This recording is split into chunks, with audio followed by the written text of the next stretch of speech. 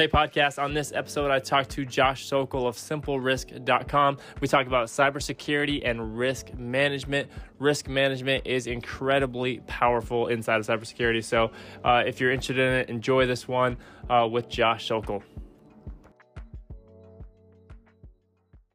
I have a cybersecurity talk for us today. I got Josh Sokol on the line. He's done a lot of amazing things. So we're going to get into your story. We're going to be taking questions as well. Let's get into your background. So you work over at NI now. You're the Information Security Program Manager, and you have a really interesting backstory here. You've created this free open source risk management tool called SimpleRisk.com. Yeah. So, I mean, you've been in the security circuit now for how long? Oh God. I mean, I've been in a full-time security role for a decade. I've been working at National Instruments for over almost 13 years. But I've been doing information security since I was a kid. I mean, I started out as one of those hackers on, Prodigy and America Online. So it's been a long time. Yeah. So, I mean, so obviously a wealth of knowledge there, continuous training and learning that you have going on as well. So let's get right into a really hot topic here. You told me something earlier about WannaCry. Let's just get right into the juicy stuff. So something is brewing right now, and it's not going to be good. Yeah, right? that's right. So what are the details? So everybody should remember WannaCry. It was probably a year and a half, maybe 2 years ago. There was this piece of malware, what we call a worm. The difference between a regular malware and a worm is basically a worm is self-propagating. And WannaCry took advantage of a vulnerability in Microsoft Windows, and that vulnerability allowed whatever that worm was to basically take control of that system. And the way that WannaCry kind of hit us is it started to do encrypting of the hard drive, encrypting of sensitive files, encrypting of all the files on those hard drives, and it caused a huge problem, not only for individual users, where it would ask you to pay like a Bitcoin ransom kind of thing, but also for all sorts of organizations. There were governments that were hit by it. There were all large companies, hospitals that got hit by it. What we have now is there's a vulnerability that's been out there probably about 6 months or so now, maybe 3 to 6 months. It's called Bluekeep. And Bluekeep is the new WannaCry. It's basically a remote code exploitation vulnerability. It has to do with a service that's generally publicly available on Windows systems. And this Bluekeep vulnerability is every bit as bad as WannaCry. We've had a little bit of leeway here over the past few months because nobody had actually developed an exploit for Bluekeep. No proof of concept, nothing really beyond just a proof of concept. But what happened earlier this week is a company called Rapid7. They have a product called Metasploit that attackers will use, penetration testers will use in order to test systems. They released a exploit for this Bluekeep vulnerability. And basically what that means is that particular vulnerability is now testable in a very large software package. The code has already been written in order to take advantage of it. And now that's out there for the hackers to use. So we're looking at maybe days, maybe hours until somebody actually figures out how do I turn this into a worm to attack, tons and tons of systems that are vulnerable on the internet. Wow. Okay. So I got like that much from that. Can you say that again in like a fifth grade vocabulary? Yeah. What does that mean? So the TLDR on this is if you haven't done it already, go to your Windows computer if you're running Windows and run the updates. Go through your Windows updates. The Windows updates will protect you against this particular vulnerability. If you don't do that, I don't know. we don't really know what's going to happen at this point. We don't want to know, but we will. We don't want to know. We're going to start hearing some articles, I would guess, in the next couple weeks about companies who are getting hit by this, and probably similar to WannaCry, where we've got this being encrypted and things like that. Wow. So Josh, getting back into your story, and thank you for the juicy details on the latest. So you started this company, SimpleRisk, and it was open source, it's free. And how many? And first of all, why did you start that? Let's talk about the need there that you saw. And then give me the stats, like how many businesses are using it, and why are they using it? Why are they going to this open source software? Absolutely. So basically, what happened was, in my role running the security team for National Instruments, one of the first things I was asked to do was to start a risk management program, which sounds, yeah, I don't know, maybe that sounds easy, maybe that sounds hard. I did a lot of research. I came across the NIST framework for risk management. I said, this is what I want it to look like. But the reality was the tooling. How do I actually make this happen? And so I started kind of going down that path.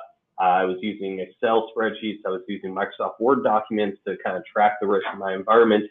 Quickly realized that didn't scale. I ended up moving on to a Lotus Notes database to track my risk. That was not very dynamic, didn't really work well for me. And then I started looking at this area called GRC, Governance, Risk, and Compliance. And I started evaluating some tools in that space. I found a tool that I really liked. I took that tool to my VP at the time, and I said, look, you asked me to start a risk management program. This is the tool that I need to do it. It's going to cost us about $500,000. And she just looked at me and laughed in my face. She said, Josh, your budget is zero. Go figure it out. And so SimpleRisk is really the product of that interaction. Not to be dismayed, not to just give up. I started looking at, okay, well, how do these GRC tools function? Well, how do I make a risk management program that supports this NIST standard and gives me the tools that I need to do my job? And so, my background, I went to University of Texas, Oakland, for computer science, and I have some development skills, so I put them to use. And I started kind of nights and weekends and things like that. I started writing this little program that really just let me submit a risk, track all the risks that I had submitted and edit the risk. And I called it SimpleRisk. I gave a talk at the B-Sides conference here in Austin back in March of 2013. And it turns out a lot of other people have this problem too. They all have the need to do risk management, but ultimately they didn't have the tooling to do it. They couldn't afford the big GRC suite. And so I released SimpleRisk free, open source to the community. And lo and behold, it kind of blew up from there. We had lots of people come to me and say, hey, can you make it send emails? Can you make it integrate with Active Directory? Like, yeah, I guess I can do that. And so, I started putting more time, more energy into this thing, and it kind of blew up. So now, we've got, I want to say like 25,000 downloads of this software. We've got thousands of organizations that are using it literally around the world. I think we figured out SimpleRisk is being used on every continent except for Antarctica. We're still waiting for that outpost out there to need some risk management and reach out to us. I know they exist. Maybe they're on the podcast. Maybe they're on the podcast right now. Hey guys, if you're in Antarctica, come talk to us. But nice. from that point, SimpleRisk is free, open source. Anybody could download it and start using it. And for me, it's really been kind of an altruistic thing. We keep that open source version of SimpleRisk because we figure, there's lots of other people who are in my shoes who have the need to do risk management. They can't afford the big tools. And this at least gives them the ability to get started. And then, on top of that, we have what we call SimpleRisk Extras, which are basically the additional, the plug and play modules that give you those things like emails and Active Directory, things that, to be honest with you, the big companies need. If you're just kind of dipping your toe in the risk management water, the free open source stuff should work just perfectly well for you. Well, awesome. And can you help us maybe understand a little bit more of like if just in one sentence, what is the biggest challenge with risk management? Yeah. If you can, I know it's a complicated thing. If you could dumb it down to the simplest form, what's the biggest challenge? I don't know if there's a single biggest challenge, but the thing that I find that a lot of our customers struggle with respect to risk management is just how to get started. People, there's lots of documentation out there that they can read, and it talks about how the process should work. But the thing that I found that a lot of people struggled with was, this idea of how does risk management apply to my organization? What are the risks that apply to us, and how do I take those and put them into a system where I can actually, use it? Maybe that's more than one sentence, or maybe it's a run-on sentence, but I think that's the gist of it. Okay, yeah, that's great. That's great. So, pivoting a little bit here, talking about vendor management risk. So managing the risk that vendors bring on, you look at all the notorious hacks that have happened. a lot of them, without getting into much detail, a lot of them spawn from a vendor, right? An HVAC vendor or whatever else, right? So, tell me about that methodology of like how you manage the risk that vendors bring. Yeah, absolutely. So your HVAC vendor, I think that you're hinting at one company in particular who happened to be a target of an attack, pun intended. And basically what happened in that situation was they had a vendor that had access to their HVAC system for maintenance purposes, and that vendor was somebody who they trusted. They gave them remote access into their environment. The attacker didn't compromise that company themselves. They targeted the HVAC vendor. Said, okay, well, if we can get in here, these guys have the access that we need. And then the end result of that was they were able to compromise all of their point of sales devices and get access to a very large amount of credit card data from all the customers of that company. And so, that's just one example of a place where not properly managing our vendor risk is rife with issues. It could potentially cause all sorts of other risk in our environment. And so, in my case, and with Simplorus, what we've ended up doing is we've started looking at how do we take this idea of vendor risk and how do we make it a bigger, an easier thing for people to conduct. And the way that we've done this within Simplorus is we've created this vendor security evaluation process where people can effectively create questionnaires. Those questionnaires ask questions about the risk involved in doing business with them. And then based on the risk involved, they can actually add that into their Simplorus system and track those risks. So the vendor risk basically becomes just another aspect of their overall risk management process. Okay, yeah. So would you say it's pretty fair to say that if you ignore vendor risk management, then you're more likely to be targeted? Yeah. I would say that's probably a safe assumption. Yeah. If you assume that all the vendors that you're doing business with are, not a problem, that you don't need to look at them or whatever, absolutely, you could end up being a target yourself. Well, hey, thanks for that, man. So, yeah, and definitely something you said that this is like a rising concern, right? So like people are starting to rise up more and more about this concern. Yeah, absolutely. I mean, I don't know if rise up is how I would describe it. It's more of an awakening, right? People are starting to see, multiple attacks, multiple different news articles and stories where a company didn't think about these things. They didn't evaluate the vendor security piece of things, and they ended up having their data compromised. Users had their credit cards stolen, things like that. And so I think that as an industry, as a cybersecurity industry, vendor risk management has actually become a very hot topic. How do we deal with the companies that these people don't work for us? They don't follow our policies. They don't take advantage of our tooling. But how do we ensure that our company is safe despite that fact? No, right. Absolutely. So, so business out there that are, looking to venture into SimpleRisk, you said it's the hardest part is starting. People just get overwhelmed by it. And, I've seen, me personally, like I've seen some of my customers get served as a vendor. They've gotten served, hey, you need to be NIST compliant by such and such date. And I'll let you explain what NIST is. But, Yeah. They'll get that notice and then they're scrambling, trying to figure out what to do. How secure are we? And they don't have, usually they don't even have a baseline of understanding of where they even are today, right? Yeah, absolutely. And so, what we ended up doing, I thought about this problem, right? I was trying to figure out how do I make this easier for people? And there's actually an organization out there that's done a really good job of kind of getting an overall, like a very quick 20 what they call critical security controls that any organization should really have to keep themselves safe. And I started looking at that and I was like, this is perfect, right? If I'm a company and I'm trying to figure out what are the 20 things that I could do in order to get the most bang for my buck, in order to secure my organization, I can use these CIS critical security controls and I can basically take those and apply them to my organization. So what we did in SimpleRisk is we actually created what I consider to be the easy button here, which is we just took those 20 CIS critical security controls, we put them in SimpliRisk as a questionnaire format, and now anybody can go in, answer yes or no to these 20 questions, and the result of that is, here's the risk resulting from that. So, it's kind of an easy way to give people a way to self-assess and come back with, here's the things that I should be concerned about, and then manage them from there. Right.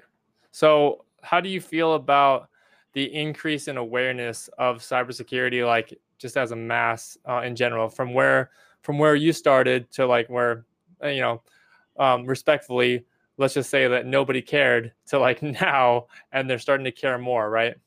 Yeah, absolutely. I think it's awesome, to be honest with you. When I was a kid, I had the interest, I had the desire, but it was really hard to find resources. I remember, digging around on the internet, and I came across a site called Happy Hacker. And I was, looking at the things that she had to offer up, in terms of, how to hack Windows and how to run DOS commands and things like that. And it definitely inhibited me in terms of a career path. There wasn't a career path in cybersecurity way back when. Now I actually mentor what's called the Cyber Patriot team. This is a group of high school students, all who have interest in cybersecurity. They want to learn, how do I defend against these types of attacks? And so, my job as mentor is to basically help these kids to learn, for Windows Desktop, for Windows Server, for Ubuntu Linux, and for Cisco networking, learn how to create secure systems and networks. It's an amazing opportunity, a cool opportunity for me. But for these kids, they're looking at, being able to learn this stuff in high school. It gives them a leg up on the competition, potential jobs in the future. It's huge. The future is wide open for these kids. So speaking in terms of the future, besides risk management, which I think that's basically consuming your world, like what are you most stoked about? Oh man. I guess the thing that I'm most stoked about is how artificial intelligence can be applied to our field. There's a lot of companies out there that'll tell you that they do AI or that they do machine learning. And when you really dig into the guts of it, it's they feed a computer a bunch of data, and the computer helps them to make decisions. What I'm thinking about is, even though it's cybersecurity and you hear about big budgets and things like that, most companies don't have tons of money to throw at those things. And so if I can, I think about it as like an economy of scale. If I can automate these things, if I can have a computer take actions for me and make decisions for me, maybe that's one less person I have to hire. Maybe that's one less tool that I have to get, something like that. And so for me, the whole idea of artificial intelligence, the ability of a computer to recognize an attack, to handle that attack, maybe even attack back, right? The idea of all this stuff, for me, that's pretty darn cool. Right. So tools are going to become much, much, much more smarter, probably requiring less people to manage those tools, but then those people can then focus on bigger and more important tasks, right? Yeah, absolutely. Every task that I can farm out to a computer to do for me is one less thing that I have to do, which leads me to focus on bigger and better things for the organization. Yeah. So in that realm, people say that cybersecurity jobs are there's a gap there. There's a skills gap. Do you buy into that? You believe that? Oh yeah, absolutely. Yeah. So not only do I believe it, I've read all the articles, right? And they talk about 1 million people gap between the jobs that are out there and the people who can actually fill those jobs, right? And so, they talk about that. And then I look at my hiring at National Instruments and the positions I've had open. And, I've had one position that's been open now for about a year. I'm looking for a security architect in a specific part of the world in San Jose, Costa Rica. It's been really hard. It's been really hard to pull in somebody like that. So, there is definitely a skills shortage. I'm hopeful that, organizations like the Cyber Patriots some of these other groups. We're basically building the next generation of people to do these jobs. And if anybody is thinking about career change, it's never too late. The cybersecurity industry is full of people who actually made that leap, myself included. I was a system administrator for the first decade plus of my career, and I made the leap into cybersecurity because it was something that I was always very passionate about. So if you're a developer, if you're a system administrator, whatever, chances are pretty good that there's a role in cybersecurity for you. Yeah. So what are some resources? You mentioned earlier resources. What are some resources you would share with us for people that are looking to get into cybersecurity, and then maybe just more resources in general? You were using some like privacy browser earlier, so I know you're full of these resources, man. We'd love to share. Yeah, absolutely. So one of the organizations that's always been kind of near and dear to my heart is the OWASP Foundation. It's a 501c3 not-for-profit. And their goal is specifically focused around application security. But the cool thing about OWASP is everything that they do, they have OWASP chapters that are basically just about every state in the country. I think pretty much every state in the country. What does OWASP stand for? Open Web and Application Security Project. But even the what does it stand for is somewhat up to debate within the foundation. But the general idea sounds like somebody wanted to spell OWASP for some reason. Yeah. They have chapters around the world. They have projects. They have conferences. We're gearing up for what we call LASCOM, the Lone Star Application Security Conference here in Austin. But OWASP is basically an organization that's dedicated to giving people educational resources to train people on application security. And I'm actually at that LASCOM conference. I'm doing a free training on the OWASP Top 10, which is a list of the 10 riskiest vulnerabilities in web applications. So lots of good stuff coming out of the OWASP Foundation. Even if you're not in Austin, you can get involved with your local chapter. You can learn tons of stuff. There's conferences. In fact, the AppSec DC conference, which is their global conference, is going on right now as we speak. Okay, awesome, excellent. We'll put a link to that. If you don't mind putting a link to OWASP, or I can as well. And then Josh, I want to turn the tables a little bit back on the audience. We got about 38 people viewing this right now. Thank you so much. Can you think of a question that you might ask them, just like a general question you might ask them, maybe regarding cybersecurity in their own personal lives or in their business? A question that I might ask them. So you're putting me on the spot, but I'll give you one that I've actually done a couple interviews for that position over the last week. And one question that I ask all of them is, what do you do to ensure the security of yourselves and your family outside of work, right? What are the things that you do at home when you're traveling, things like that, to ensure that yourself and your family are staying secure?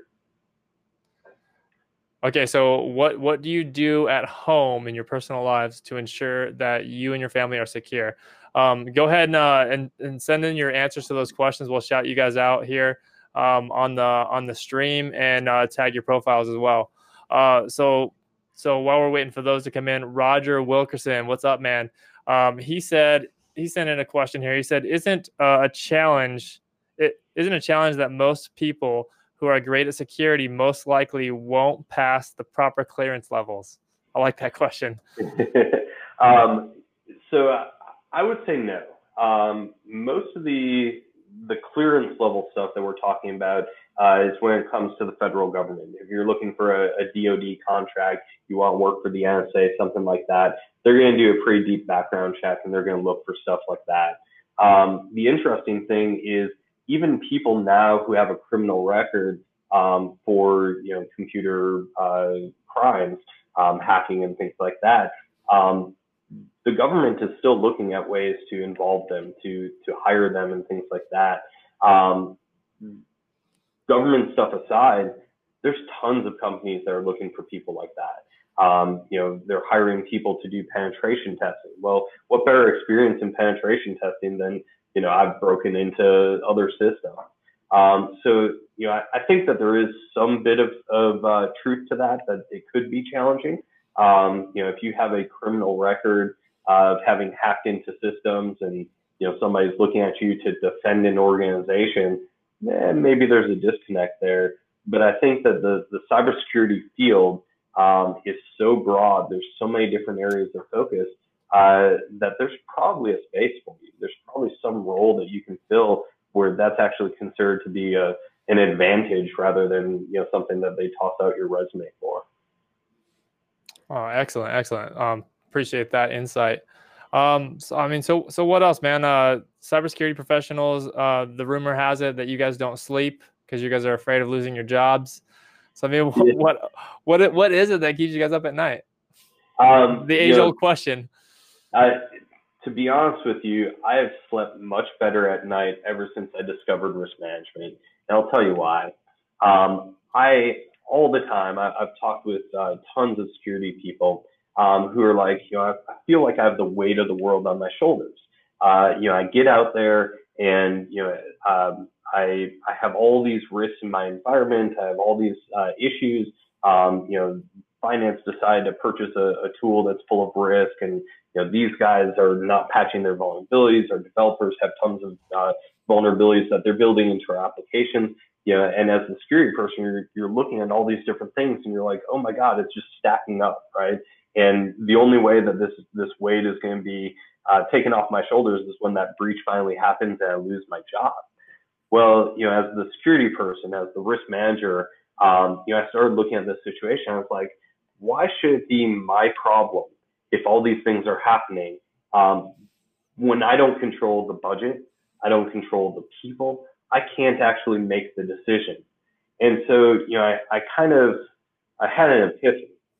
My job as a security professional was to assess the risk and to convey the risk. It was not to accept the risk. And so, my role and my understanding and how I worked in these situations completely shifted. I started thinking of, okay, I need to go out and I need to find all these issues. I need to talk to people and understand them. I need to make sure that they understand what it is that they're dealing with. I need to make sure that management sees those and they understand it. And ultimately, they're the ones, management, who controls the purse strings, who has the resources. So they're the ones who probably should sign off on those. And so, kind of circling back to the risk management thing, when you put a risk management process in place, when you actually are able to track all these different risks that you're coming about, and it's not me signing off on those risks, it's the business, it's management, it's the people who actually have the purse strings, they're basically saying either, yes, I accept this thing, and if this bad thing happens, I admit I knew about it, I didn't do anything about it, we decided to fund this new project instead of that, that's on them. Right? If they make those decisions, if they accept the risk, that's on them. And hopefully that process ends up with them deciding, hey, we can throw some money at this, or we can hire some people. We really want to mitigate this risk. Or maybe, we buy some cybersecurity insurance, and so we transfer the risk. But regardless, the whole idea of risk management is to basically make sure that the right people who are accountable for that understand the risks that they're accepting, and then they can make that decision as a valid business decision. I really love that one line. I'm going to go back after this and I'm going to pull this out. This is that gold nugget, guys. What you just said like 2 seconds ago, that one line about your job is not to accept the risk. Your job is to convey the risk. And if the organization does not have the budget to do what needs to be done, in your opinion, then that's actually not your fault. I really love that. Could you say that? Could you say that one line again? So as a security practitioner, it is not our job to accept the risk. That's on the business. That's on the people who have the money and the resources. It is our job to assess the risk, to make sure we understand what risks are out there, and to convey the risk, meaning that we make sure that management or those stakeholders are informed of the risk and that they understand the risk that they are accepting. No, I absolutely love that. I love that, man. And then just to get you guys more involved here, Margaret, thank you for that. She says, we use VPNs. We use very complex passwords. We have our content backed up. we change all default passwords, and we monitor our identity data, and we use MFA, multi-factor authentication, on our accounts. That's excellent, Margaret. Do you also use a password manager? Yeah. Anyone out there using a password manager, go ahead and just type it, send in a comment, just type P and send that in. I think that's awesome. I don't mean to interrupt you, Kyle, but yeah, the password manager was one thing when I read through what she was saying, I wanted to hit on this. One challenge, one thing that I see go wrong a lot, especially with people not associated with the company, people in their home lives, is the password management thing. They come up with one password, and that one password they use on everywhere. They use it on Facebook, on Twitter, on their bank account, on their everywhere, right? And the problem that we have is that if you use that same password everywhere, and one of those places gets breached, your password is now public. And there's, you can go on the dark web, you can search, there's all sorts of password lists. RockYou was one particular one that I'm familiar with, where it was basically a site that got breached, and now all those passwords are live, right? And this has happened over and over and over again. If you use the same password for all of your different accounts, that password is as good as the lowest level of security that one site has, right? The lowest level of security that any of those sites that use it on has. So one site gets breached, you can just consider them all breached. The password manager thing that you said is critical here. The password manager, I highly recommend. There's one out there called KeePass. It is free. You can install it on your phone. You can install it on your computer, whatever. I like to sync mine through like a Dropbox type of application so that the password file actually ends up on my phone and on my computer and everything. Can you say the name again? So it's called KeePass. Pass. KeePass. Yeah. KeePass. .com. I think it's like KeePass.info maybe. It's something different. But let me just KeePass. KeePass.info. Yeah. But it's basically a password management tool. It gives you the ability to kind of create folders for all your different passwords. So you can have passwords for work, passwords for websites, passwords for, I don't know, alarm panels, whatever the case may be. And you basically are able to not only store passwords in there, but you can use it to generate secure random passwords. So if I'm going and I'm establishing a new Facebook account, I'm going to go into my KeePass. I'm going to say I need to create a new one. I'm going to type in that's for Facebook. I'm going to type in the email address that I used to register it for. And then I'm going to click the little generate button, and that's going to give me a new password. And for me, I'm looking at like 20 character passwords that have uppercase and lowercase and special characters and digits, right? Because I want something that's going to be as secure as possible. The cool thing with a password manager is I never have to remember my password. I only need one password. That's the password to open up that password management vault. And every other password can be as long, as random as I possibly can get it, because I'm never going to have to remember it. All I have to do is copy and paste it when I need it. Quick question, and this is related. I'll tie it back. I think I already know the answer. I hope. Android or iPhone? So I'm an Android guy. I like to, yeah. Okay, go ahead. My heart sank a little bit.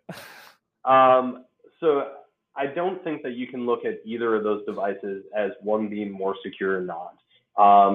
Typically, when it comes to attackers, they're gonna follow wherever they can get the most people, right? And so if there's the majority of people out there are using iPhones, they're going to target the iPhones. If the majority is using Android, they're going to target the Android. That's probably the reason why we haven't heard of any BlackBerry mobile exploits in the last decade, right? But the BlackBerry is banging, man. It's making a comeback, isn't it? I don't know. I'm just kidding. But no, I was going to tie into that. How do you feel about biometric logins like Face ID that was recently exploited, right? So I was gonna tie all that in.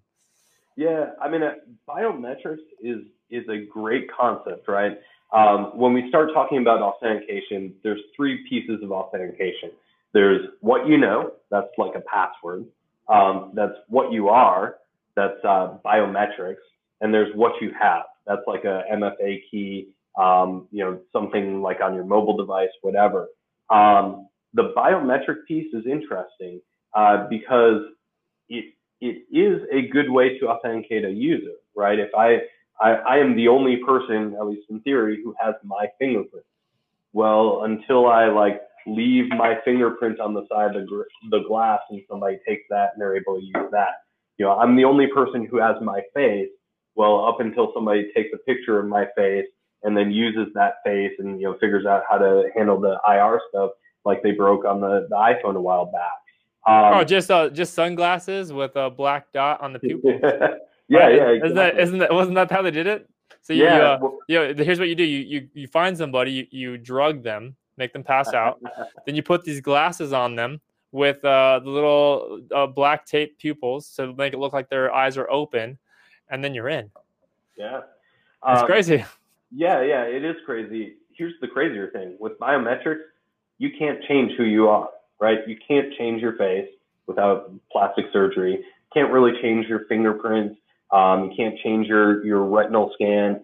And so it's a great way to authorize you. But what happens when that data gets stolen, right? What happens when, just like a normal password, that information now gets breached and now everybody has what my face looks like. Everybody has what my fingerprint looks like.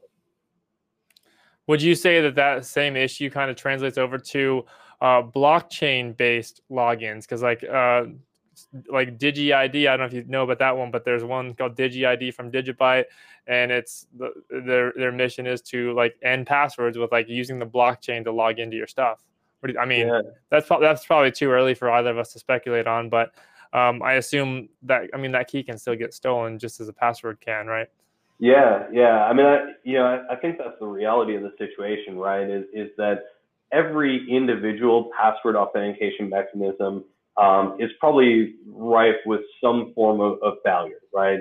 Either the biometric is going to fail because I cut off my thumb the other day and now I don't have that anymore to authenticate, or my password got stolen and now that's out there, whatever. I think the way that we make this as good as possible, at least right now, is through multi-factor authentication. We leverage a combination of the two. And this actually makes it way more secure, but it also makes it typically easier on the end user, right? Where maybe I have a password and I authenticate with that passcode, but then I also have something on my phone where I get a 6-digit PIN that I have to enter alongside my password in order to enter the system. Those kind of things where you're just raising the bar for an attacker to a level where maybe they're not comfortable doing something. Maybe it does require knocking somebody out, putting glasses on them. Whatever the case may be. Really, I've heard this idea of they call the slowest buffalo effect, right? The idea is that you don't have to be the fastest buffalo out there. You just have to be faster than the slowest buffalo, right? And that's kind of the case with cybersecurity. If you are the slowest buffalo, you are prime target to get hacked. If you're the fastest buffalo, you're spending a whole lot of money and you could still get hacked. So, oftentimes the challenge is being somewhere in the middle of the pack. You don't want to be the one spending the most money who gets hacked, and now like business is questioning why you spent so much money because you got hacked anyways. You also don't want to be the one who's, the easy target. You kind of want to sit somewhere in the middle. Yeah, no, I love that. And that holds true unless you are the king of the buffaloes or the chief, then you got to be faster than the fast one. That's right. Yes. Yeah. You got to be the leader of the pack, but then everybody's looking at you as the leader of the pack, as the target. Who was it? It was Chase that just got popped. Yeah.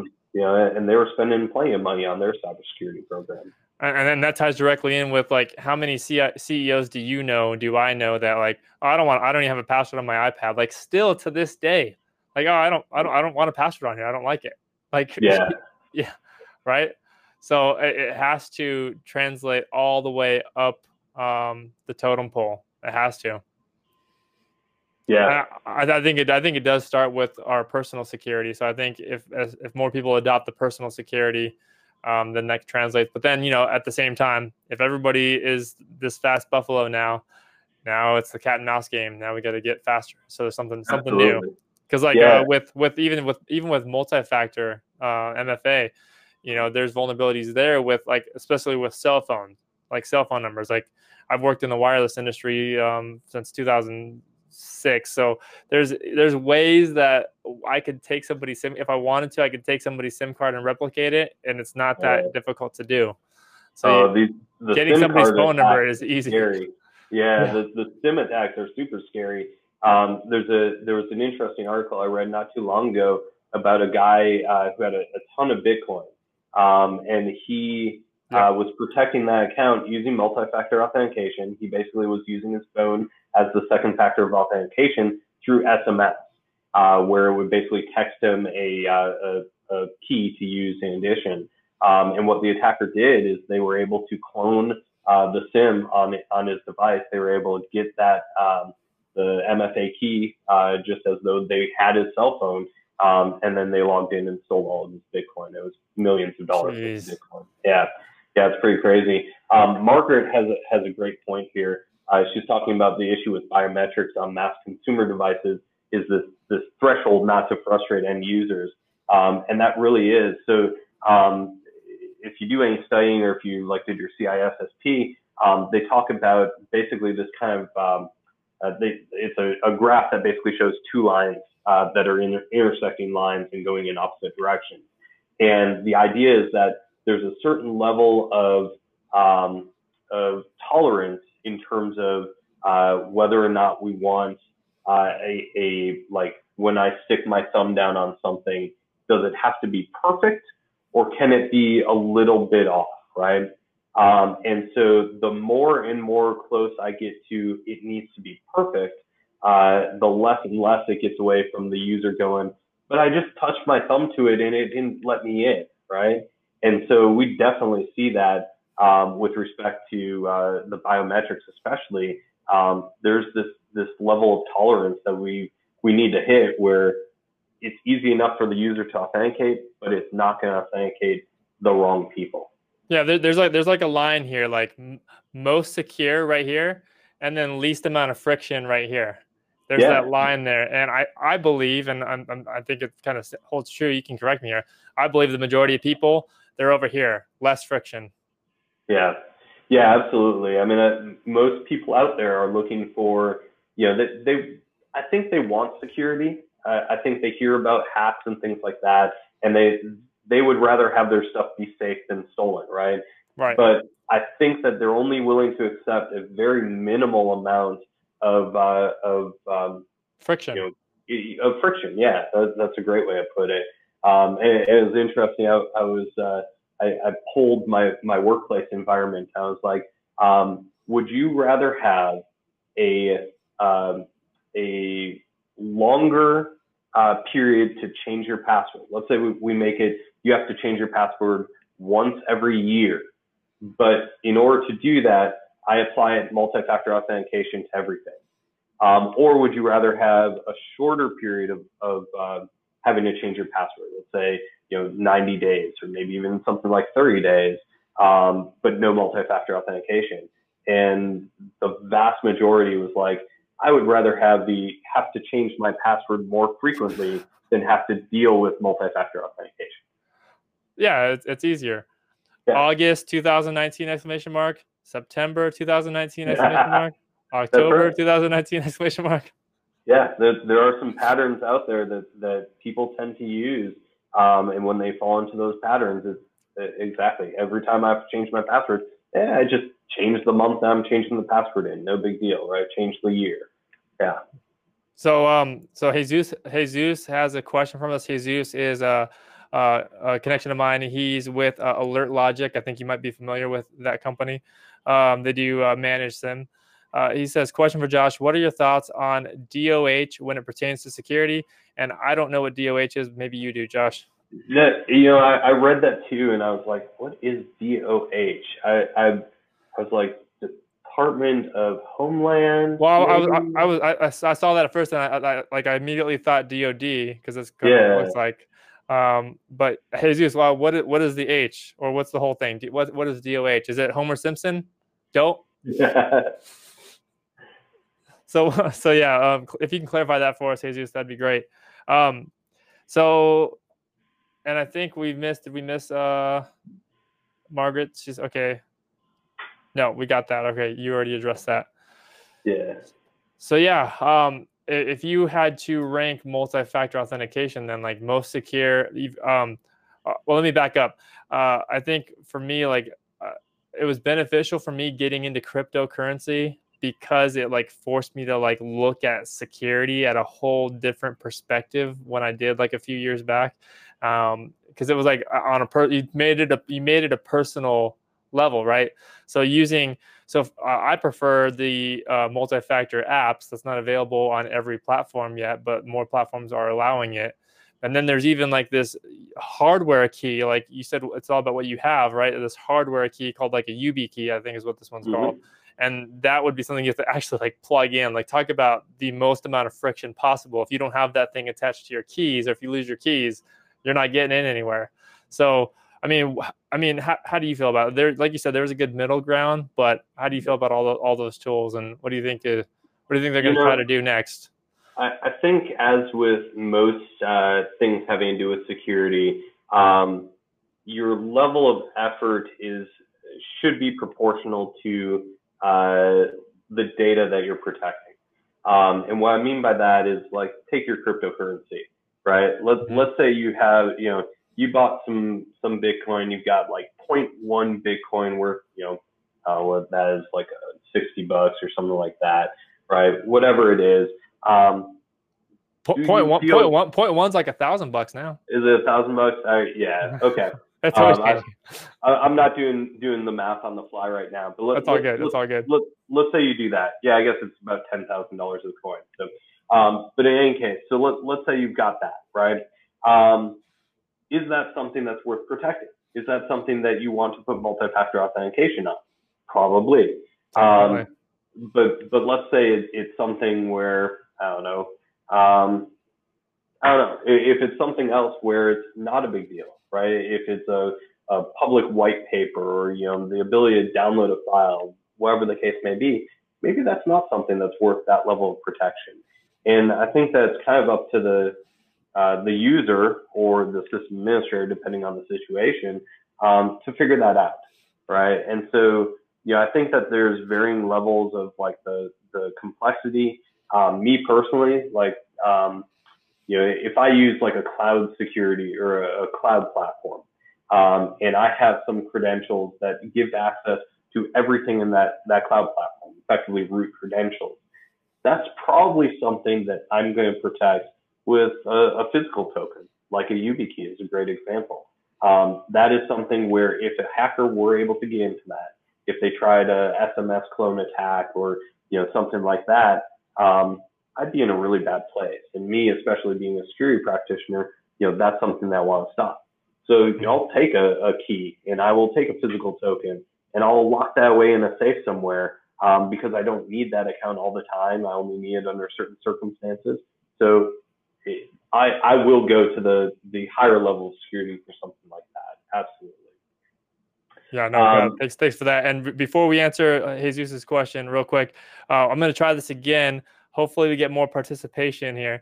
But a question for you guys. Do you use a personal VPN when you're on a public Wi-Fi network? Please let us know. I just want to poll the audience. We have no other way to do this right now on LinkedIn except for asking you to manually type it. So if you want to just type letter V, the lazy way to do it here, just type letter V and we'll know that you use one. We're going to talk about that next in a second here. But let's go back to Jesus' question. He clarified to DNS over HTTPS. Yeah, so DNSSEC is an awesome technology. I've been running a DNSSEC client on my laptop for a couple of years at least. The whole idea is basically your standard DNS query is sent in clear text. It's basically going to go out over the provider and it's going to say, hey, I want to go to simplerisk.com.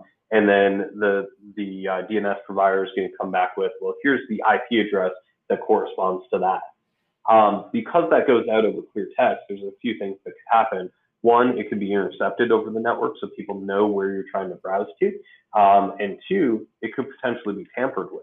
So somebody could basically redirect you to another site. In my opinion, neither of those is really a good option. And so for me, I will basically use DNSSEC in order to route all my DNS queries over that secure channel. So the end result is I get the data back, but nobody can sniff it or tamper with it in the middle. And that's really the major benefit of DNSSEC. Now, going back to the question that you just asked, if you're using a VPN, and caveat, your VPN routes all traffic over that network instead of sending some data out through the internet, you should be protected against that kind of attack, because basically what you're doing is you're routing all of your traffic, including DNS, through an already encrypted tunnel, hopefully back to a source that you trust to do the DNS lookups. If you don't do that, or if you use a VPN that has split tunneling enabled, then DNSSEC is absolutely a good thing to have. Yeah, no, excellent. Is there any other way you could simplify that even further? Simplify it even further. Let's see. There's a lot to unpack there, but if you could simplify that even further. Yeah, a lot of companies offer up VPN services just as part of being an employee for remote access. Right. If your company, VPN. Yeah. If your company offers up a VPN service, it would probably be worthwhile asking the question, does this VPN have split tunneling enabled? And if the answer is yes, it does have split tunneling enabled, then you should realize that your traffic is safe if it's going to the corporate network. All of your personal stuff is not. And that's probably the point where you should pursue some sort of a personal VPN option for when you're not, because they're only protecting their data. They're not protecting your data. So when you're on the corporate VPN, if you have multiple profiles on your devices, when you're on the corporate VPN, stick to corporate stuff. If you have the split tunneling enabled, right? If not, then you're probably good because everything's going through. But if you do, don't log into your bank if you're if at an airport. But do your corporate stuff. Unfortunately you gotta switch VPNs to your personal if you want to log into your bank and stuff. Yeah. So split tunneling basically says this IP range or data destined for these services will go over the VPN, and anything not goes out over the regular internet connection. It's literally a split tunnel where there's a tunnel to corporate and then there's a tunnel out over the internet. If you disable split tunneling, which is usually an option that the VPN administrator has, that says everything goes through the same tunnel, which can be a burden on the company because now your personal traffic is routing through the company connection. So they're paying for your bandwidth. Got it. And in other news, our audience is in a little bit of trouble. Only 3 out of 54 people are using a personal VPN. Thank you, Margaret, Jesus, and Tony. Man, the rest of you guys, I hope you are safe out there on public Wi-Fi. I mean, for the most part, public Wi-Fi, like Starbucks is they block crosstalk now, but still, like there's I saw a video the other day.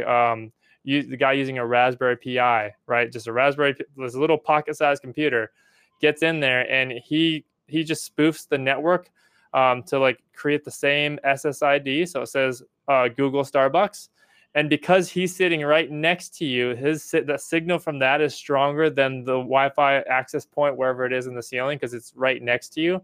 And your phone and your device is going to constantly look for the strongest signal, right? So it'll find that guy's device. And then he might still let you go to Starbucks.com or BankOfAmerica.com, but he's watching everything you're doing because you don't have a VPN. Yep. That's what I don't think most of us understand entirely, is that it's not like it's not like you would know the difference. You wouldn't. There's no way to know that unless you're constantly like in the code, right? That's right. Any more additional tips or thoughts on that? I think other than the VPN, your browser, making sure that you're going to HTTPS websites, making sure that the lock is there, or even like age-old advice, right? if it's not a connection that you own, that you feel entirely comfortable with, don't use it. It's one of those things where like, sometimes we get what we ask for. And if you're like accessing your banking website over a Starbucks connection, like maybe you should make some better choices in your life. Yeah, absolutely. I did want to bring up, so I assume we got some technical people out here. If you type into Google how to make your own free VPN using Amazon Web Services, there's actually kind of a cool thing out there where somebody has written, I think multiple people have written about AWS offers what they call a free tier. And that free tier includes an AWS EC2 host. And these are basically instructions that walk you through the process of installing something called OpenVPN, which is an open source tool on that AWS free tier. So if your company doesn't give you VPN, if you're like, man, what's this stuff they're talking about? I want to play with that, and you don't want to pay for one. That is actually a pretty cool article that kind of walks you through the process of setting up your own VPN. That's really cool. What do you think the scale of 1 to 10, the technical aptitude there? It's actually pretty easy. They've got some nice like graphics of how to do it, and you can just follow along step 1, step 2. If you can read directions, you can probably do it. Yeah, I mean, if you can follow directions, I mean, like what you're doing from a technical perspective is probably, it's pretty technical. It's like an 8 maybe, but they make it super easy to follow. They've got video that kind of walks you through, and it's actually pretty simple to do. Nice. And do you have the link to that we can throw in the comments here? I can. Yeah, let me see if I can throw it in there for you. Because I was also going to ask you for what's one resource that you can't live without. Probably not that one, but that's a good one to share too. But what's one resource that you couldn't live without? Technical resource. Man. Or a tool, or application, a tool. I really like my firewall, to be honest with you. I've got wife and kids, and I use a next-gen firewall at the house in order to kind of separate out traffic. I've got different Wi-Fi networks for the kids, for IoT devices, for my stuff. And so it ends up kind of being a good way to control devices that connect to my network. When the kids are misbehaving, they're not doing their homework, I can turn off their Wi-Fi without turning off mine. There's all sorts of kind of purposes to doing that. And so my wife gets a little bit mad at me when I turn it off and then forget that I turn it off and leave the house. But other than that, it's worked out pretty well for us. Nice. And I thought up a random question just now. It's a would you rather question. Would you rather have 10 new people to cybersecurity on your team, or 10 seasoned tools? You can't have both. You can have one or the other. That's a great question. And that number's arbitrary, so whatever. But the 10 people or 10 tools, 10 seasoned tools, 10 rookie cybersecurity guys. Oh, we're going with rookies. All right. I would probably take the tools in that scenario. For me, when I'm hiring somebody, I want to hire somebody who has passion. And if those rookies have a ton of passion, I can teach them anything, right? If they're just people who are like, hey, I heard this field pays really well, so I'm in it, right? I'm going to spend way more time trying to bring them up to speed than I am just entering data into a tool to make it happen. But I think the reality is it's probably a mix of both. It's probably somewhere in the middle that we really need to be. And so, maybe it's, let's do 5 tools and 5 security people. Maybe I'll sacrifice, maybe it's 5 tools and 2 seasoned people instead of 5 rookies. I don't know what exactly that looks like, but I think that's probably where I would end up going with it. Nice. Well, I love that. And then just wrapping up, man. Got a few minutes left. If any last minute questions, now or never. We'll come back to the feed later. But last minute questions. Here's your chance for Q&A. But just wrapping up, I mean, what are your final thoughts? Just words of advice for people out there. I think that cybersecurity is a really cool industry. I think that if you've ever thought about doing it and just kind of maybe you didn't think that was a good fit or you didn't have experience or whatever, I've known plenty of people who had zero experience who made it work. Maybe it takes a little bit of effort, right? You may have to go get a cert, or maybe you have to take a junior job in order to get your feet wet. But there's tons of things to do in cybersecurity, and there is a huge gap.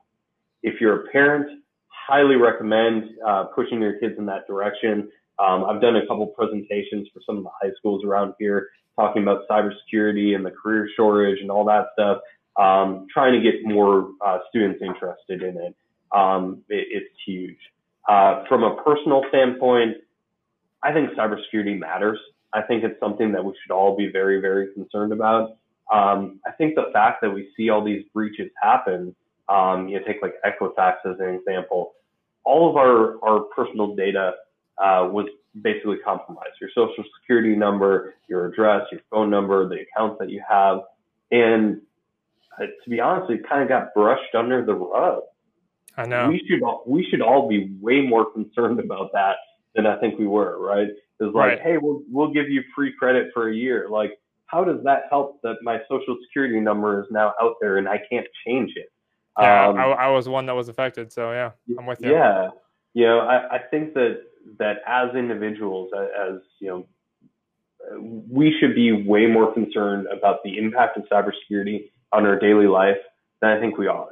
The fact that some of these companies that have had such significant breaches are still in business, it's a little bit concerning, right? Right. And then, just from the business perspective, if you're in the information security field, or even if you're not, risk management is huge. It really is an enabler. It helps you to prioritize. It helps you to understand the things that you should be investing money and time into, and the things that maybe can sit a little bit longer. And so, I guess that's like 4 things, but it's spread out just based on where you sit in life. Cool, man. I love it. So, dude, thanks so much again for your time today. I think this was a very valuable chat. If you just tuned in right now, the replay will be available. We'll slice it and dice it. There's a few gold nuggets right at the 12:30 mark, I believe, somewhere around there. Definitely check out this create your own VPN for free. That's really cool. Tony, thank you for putting that link out there, my man. Really appreciate that.